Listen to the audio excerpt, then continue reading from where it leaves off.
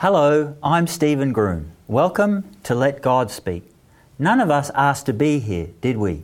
Nor did we choose where and when we were born or who our parents would be. However, we do get to choose whether we want to continue to live. We can also choose whether we want eternal life in the next life or not. The choice is ours. Please join us as we review some of the most important choices God offers us in the Bible and what the consequences will be for these choices.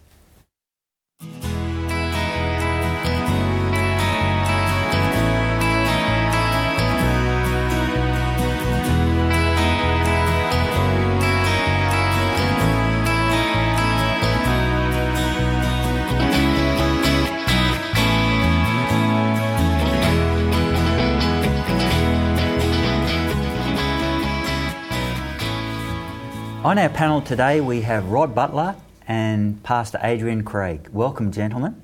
Thanks, Stephen. Let us begin our panel discussion with prayer. Join me. Dear Lord, please help us to make the right choices in our daily lives, and especially in the choices that decide our eternal future. We ask this in Jesus' worthy name. Amen. Amen. In the beginning, Adam and Eve did not choose to live their lives or to be born, as neither do we.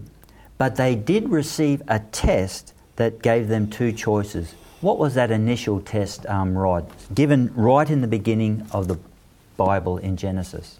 Well, they had a choice to live or to cease living. They were created perfect and they were given access to the tree of life. And if they wanted to continue living, then they had to choose not to eat of the fruit of the tree of good and evil. And tragically, they chose to eat the fruit. That was the test. Yes, thank you for that. And so by choosing to disobey God, what were the consequences for their actions, Pastor Adrian? Well, one bite and we got 6,000 years of chaos. And the paradox, well, maybe not the paradox, but the interesting thing to me is 1,656 years after the creation story, we've got the flood.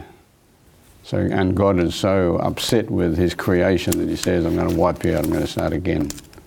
So the consequences were bad. Let's have a look and see what Genesis 3 says, beginning at verse 16, where it says, I will greatly increase your pains in childbearing, talking to Eve. With pain you will give birth to children. Your desire will be to your husband. And then to Adam he said, because you listened to your wife. Cursed, verse 17, cursed is the ground because of you. Through painful toil you will eat of it all the days of your lives, etc. Thorns and thistles, verse 18. And if you read the story of Genesis, it's a story of woe. Do you think that they understood the seriousness of just taking that fruit from the tree of the knowledge of good and evil? How serious it was? Well, certainly they were told and they were warned. The text in chapter 2 says, in the day that you eat thereof, you will surely die. So it's very definite. It's not you might die or you possibly could die. It says you shall surely die. But there was a confusing voice given, wasn't there? There was a dissension in that. Wasn't there a snake that told them a different story? Well, Genesis 3, with the inception of sin, the devil used the serpent to deceive Eve into believing that what God had said wasn't correct. So she had the choice to believe the voice of the tempter or to believe what God said. And she chose to believe the tempter. Yes, sadly.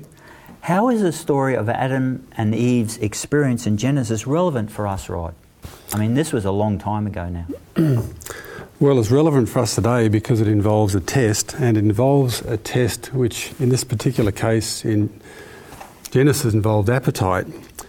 And because they chose to eat of the fruit of the tree of good and evil, the consequences were they died and they passed on their mortality now to their descendants, which is us. And if I just read a text here, I'm reading from Psalms 51 and verse 5, and it says, Behold, I was shapen in iniquity, and in sin did my mother conceive me. So here we have an example of David is saying that I was born without any choice, sinful, and I was born with a propensity to sin. I was born to die. And that's the consequences that we have. And in regards to it being a test involving appetite, if I turn now to 1 Corinthians and I look at chapter 6 and verse 19, it says, "What, not ye know that your body is a temple of the Holy Ghost, which is in you, which ye have of your own, which ye have of God, and ye are not of your own?" Here's a verse which says our bodies are the temple of the Holy Spirit. And the Bible also says in Romans 12:1 that we are to be a living sacrifice. Now, we're to be unblemished. So it's relevant to us today that if we put the wrong food in our bodies, we put drugs and alcohol and all sorts of things which harm this temple, there will be consequences for us. And those consequences will affect our spiritual life and our physical life. And the terrible thing is that those wrong foods and the bad things are what we like to eat. All of a sudden, since the fall, the good things that we should eat, broccoli and cabbage, don't taste so good for us, do they? Well, they taste good to me, Steve. Yeah. Now we're going to look at some Bible texts that present two choices that each person can make, which brings out the important consequences for each decision that is made. Let's begin with a very well-known verse, John chapter 3:16. It says, "For God so loved the world that he gave his only begotten Son, that whoever believes in him should not perish but have everlasting life." What choice does John 3:16 give us, Adrian? Well, two ends mentioned there. Either you go down the road of damnation or you go to the road of eternal life. This is indeed a great text. Yes. Probably one of the greatest texts in the Scriptures, because it talks about the greatest person, God. God so loved, the greatest motivation, and the greatest demonstration of love, motivation is giving. He gave his only begotten Son, that whosoever... That's anyone. And anyone. The invitation is global. The invitation is extensive. Whosoever believeth, the great simplicity of getting the gift, Yep. whosoever believeth shall not perish but have everlasting life. Yep. So you're enabled to make the decision for life. Yep. If indeed you find the meaning of this text, that God so loves and he cares. Yep. Cared so much that he sent his Son to redeem the lost race. Yep. And I believe that the believing is a continuous force, so we have to keep believing, not just in one moment. It's a endurance that God wants, isn't it? Yeah. We seem to have given two choices in this text, but is there any middle ground where a person can be neutral, Rod? Because I meet people around who say, "Listen, I just want to stay neutral in this battleground." Well, let me read you another text, Stephen. If I turn to Deuteronomy chapter 30 and verse 15, it says, "See, I have set before thee this day life and good, death and evil." Now, when I look at that text, I don't see any middle ground. I don't see any fence to sit on. I see a choice. I can choose life or I can choose death. Good being obedient or evil being disobedient. And we choose life today by being obedient to Christ. And as Adrian just said, John 3:16, by believing in Christ, there's the key for us. And that is life for us. Satan is in the habit of distracting us because he knows that if he can distract us, we might not get to make that choice. I want to turn to another text, and I want to turn now to Acts and chapter 26. This is the story of Pilate, isn't he? Agrippa, yes. Yeah, this is Agrippa, King Agrippa, Acts 26 and verse 28. And I'll just read this text, and it says, "Then Agrippa said unto Paul, Almost thou persuadest me to be a Christian." So we don't know whether Agrippa did decide later on, but here we know that he's put it off for another day. And today is the day we make the decision for Christ. Not tomorrow. We could get hit by a bus tomorrow. It's too late. We make the decision while we have the ability to make the decision.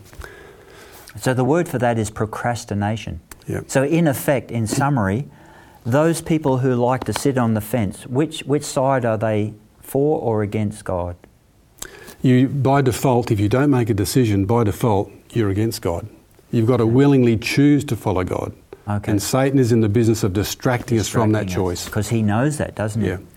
That brings me to the next question. We may not make that important decision for salvation in this life for Christ, but is there any second chance, say, after we die, maybe? Adrian? Steve, there are opportunities plenty while ever we're this side of the tomb.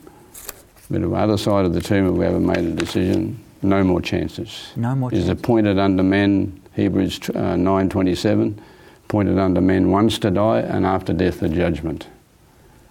Ecclesiastes 9 verse 10, what does it say? Whatever your hand finds to do, do it with all your might. Yes, because when a person dies, they sleep in the grave, and according to John chapter 5 verse 29, you in the resurrection day is either a resurrection of damnation or resurrection to life. And that decision is made by the choices we make in this life. Yes. And so in the grave, our mind is not working. We can't make those decisions because the wise man Solomon says that there's no thought or thinking in the grave where you're going. Is that right? It's true. Continuing with different Bible verses that present two choices, what choice does Genesis 7 verse 23 speak about? And I'll read that. It says that, I'll start in verse 22. All in whose nostrils was the spirit of breath of life, all that was on the dry land died. This is speaking about the flood. And verse 23. So he, God, destroyed all living things which were on the face of the ground, both man and cattle, creeping things and birds of the air. They were destroyed from the earth. Only Noah and those who were alive with him in the ark remained alive. So, what is this speaking about, Rod? Well, again, we have a choice here too. Jesus also refers to Noah in the book of Matthew, and I've just turned to Matthew 24 from verse 37. It says, "But in the days of Noah, so shall also be the coming of the Son of Man." And Noah had a choice. God gave him, he was righteous, but he had a choice to be righteous, or he could do what his peers were doing and he could be evil. But he chose to follow God, and because he chose to follow God, yes, God blessed him and said, if you, because you're obedient, I'm going to destroy the world, but I'll save you and your family, build an ark. And he built an ark. And at that particular time, everyone else, all their thoughts were evil continually.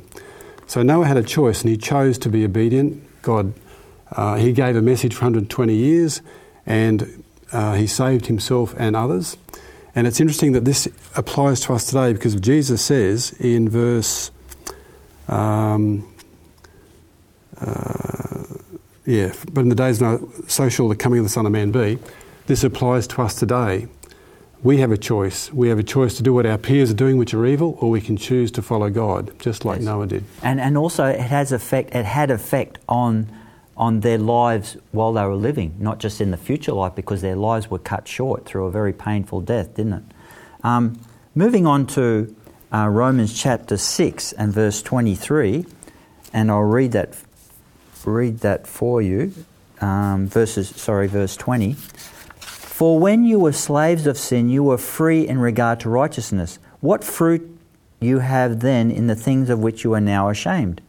For the end of those things is death. But now, having been set free from sin and having become slaves of God, you have your fruit to holiness and the end everlasting life. For the wages of sin is death, but the gift of God is eternal life in Christ Jesus our Lord. What are the choices we have there, Adrian? Well, once again, we've got the two sides, haven't we? We've got the side of the kingdom of God, and the kingdom of the evil one.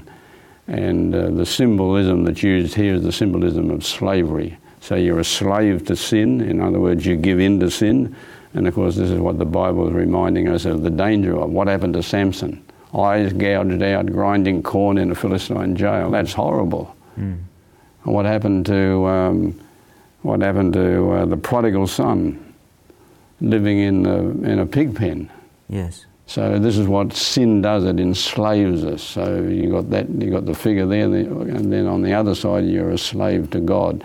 Unfortunately, the symbolism can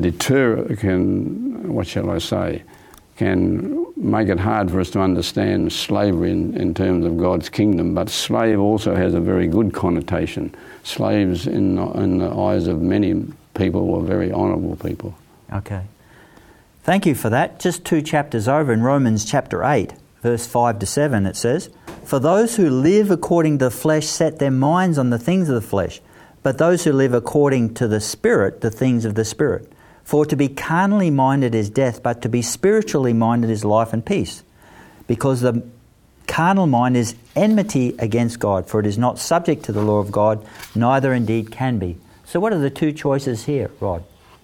Well, there's a choice. We can choose to follow the flesh, or we can choose to have the mind of the Spirit. And if we choose the Spirit, the Holy Spirit, Jesus will dwell in us by the Holy Spirit and will free us from sin. And therein lies the choice. If we don't do that, we'll automatically follow our carnal nature, our fleshly nature, which is our bent towards evil. So we've got a choice again. So the choice there is the mind, where our flesh remains fallen, but we can choose to have the carnal mind or the spiritual mind, and that choice is ours. Thank you for that. Next, we will go to the New Testament, 1 John 5:10 to 12. And it says, "He who believes in the Son of God has the witness in himself. He who does not believe God has made him a liar, because he has not believed the testimony that God has given of his Son. And this is the testimony that God has given us eternal life, and this life is in his Son. He who has the Son has life, but he who does not have the Son does not have life." And what are the choices given here, Adrian? Either you have the Son or you don't have the Son. Yes. And we need to note very carefully that 1 John is giving us the assurance of knowing that we know Jesus. As a matter of fact, you can follow the theme right through the book. And in chapter 5 he says, "I write these things to you who believe in the name of the Son of God, so that you may know that you have eternal life." So 1 John is the book of Christian assurance. It's confirming the decision you have made. By this do you know that you pass from death unto life? If you love the brethren, not just the ones that are easy to get on with, but all the brethren and the sisters. By this do you know that you pass from death unto life? Because you're born again, you don't keep on sinning, you obey. Wow, that's very good. Thank you for that. Coming back a bit to the book of Matthew, chapter 7, and verses 24 to 27, it says, "Therefore, whoever hears these sayings of mine and does them, I will liken him to a wise man who built his house on the rock.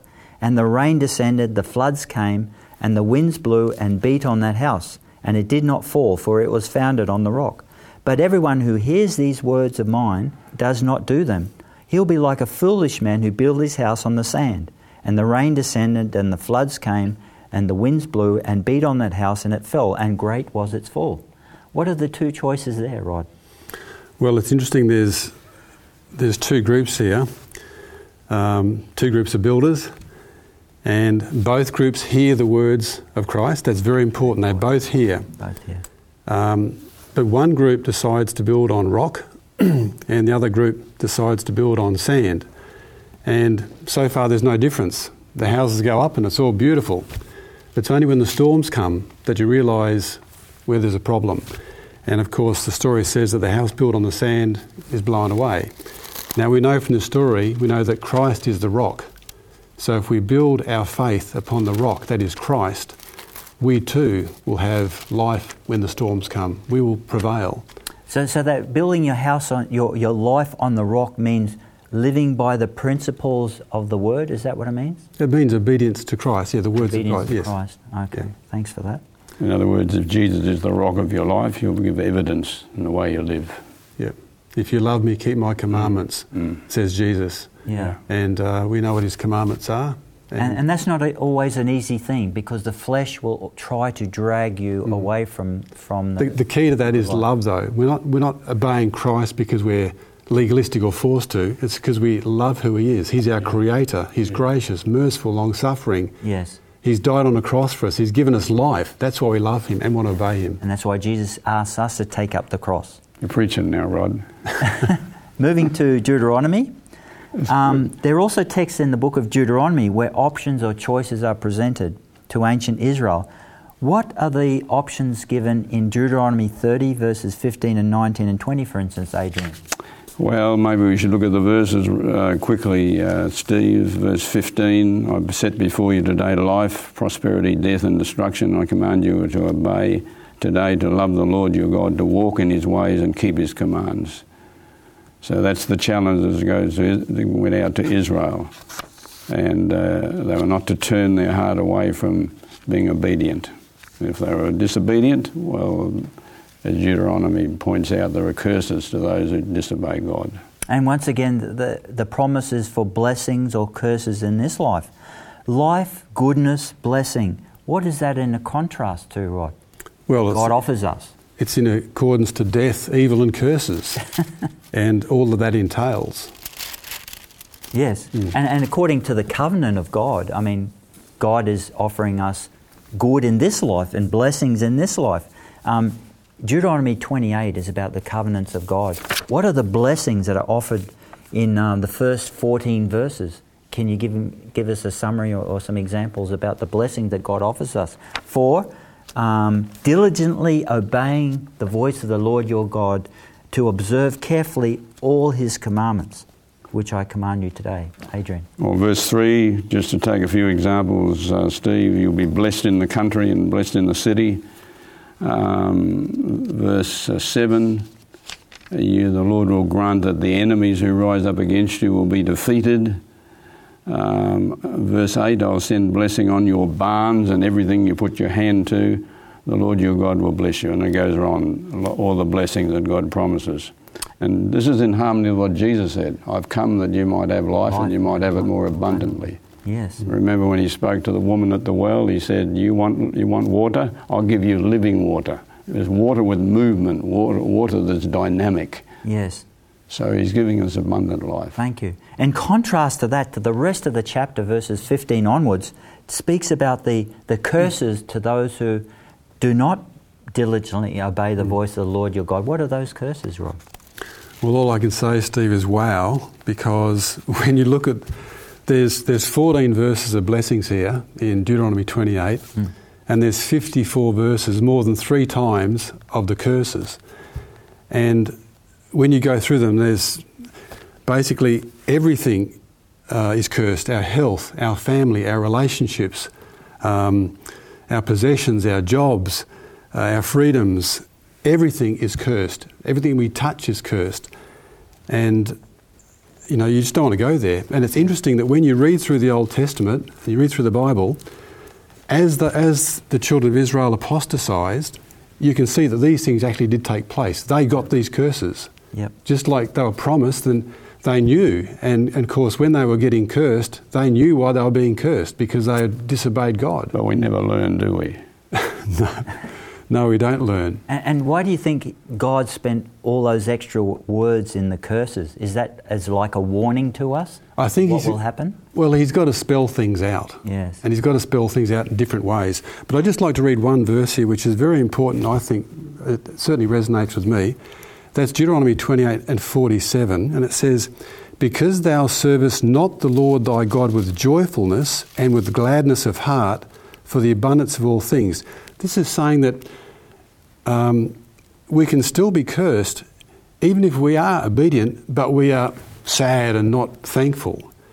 We obey God because we love God. Yeah. And it says that we need to be joyful. And if we have a relationship with him. God doesn't want long-faced Christians who are just sad all the time, who are down. He wants vibrant, happy Christians. But he's a merciful God, isn't he? Yes. He sends the rain on the just and the corrupt. Central to the covenant relationship between the Lord and Israel was worship. What made the Israelites different from the world around them? Adrian. Let me read Deuteronomy 32:39. See now that I myself am he. There is no God besides me. I put to death and I bring to life. I have wounded and I will heal. And it sounds to me like some words from Daniel, because the verse ends, and no one can deliver you out of my hand. It's almost taking the words out of the mouth of Nebuchadnezzar. Yeah. What God can deliver you out of my hand? Now we're going to look at some warnings given of some bad choices we can make in the book of Deuteronomy. What is the warning given in Deuteronomy 4:19, Rod? Well, Deuteronomy 4:19 says, it's talking about don't worship the sun, the moon, the stars, even all the host of heaven. You have to remember that back then, the nations around were all sort of worshipping the heavens, sun god. And it's like nowadays. It's like nowadays, and this was a warning, don't do it. Don't do it. Thank you for that. And what warning is given in Deuteronomy 11:16, Adrian? I think Steve is virtually saying the same thing. Let me read the text. It says, be careful or you will be enticed to turn away and worship other gods and bow down to them. Remember what one of the great reformers said, that the human heart is a factory of idols. Yes, thank you for that. That's very important, isn't it? So the counsel that was given to Israel is for us. Yeah. It also mentions our hearts being deceived. And we know that the enemy of souls likes to deceive people. So we worship him by default in deception. I'm looking at the choice at the end times, most relevant for us in this day and age in the 24th century. How does God's call to worship in Revelation 14:6 and 7 compared with the false way or the other choice in Revelation 13:11 to 17, Rod? Well, the first one, Revelation 14 verses 6 and 7, we are to worship God the Creator. Again, we're talking free will worship here. But when we compare this to Revelation 13, we see a different kind of worship. We see an image to a beast. We see a power forcing worship, and it's that force worship which is in contrast to free will worship. Thank you. And also that false worship is enforced, isn't it? It's mandatory. Mandatory, yes. Yes, that's how Satan works. The lesson has looked at the most important choices that you and I will make in our lives. Many people are willing to listen to the good news of salvation in Christ, but few will choose Jesus as their Lord and Saviour. Turn from sin and receive eternal life.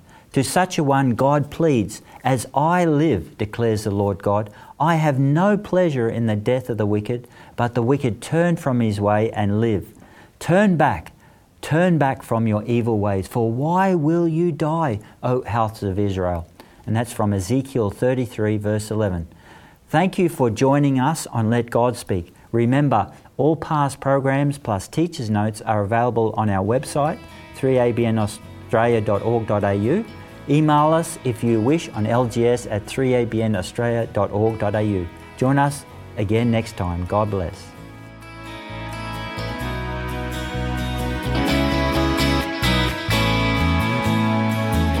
You have been listening to Let God Speak, a production of 3ABN Australia Television. To catch up on past programs, please visit 3abnaustralia.org.au. Call us in Australia on 02 4973 3456 or email radio@3abnaustralia.org.au. We'd love to hear from you.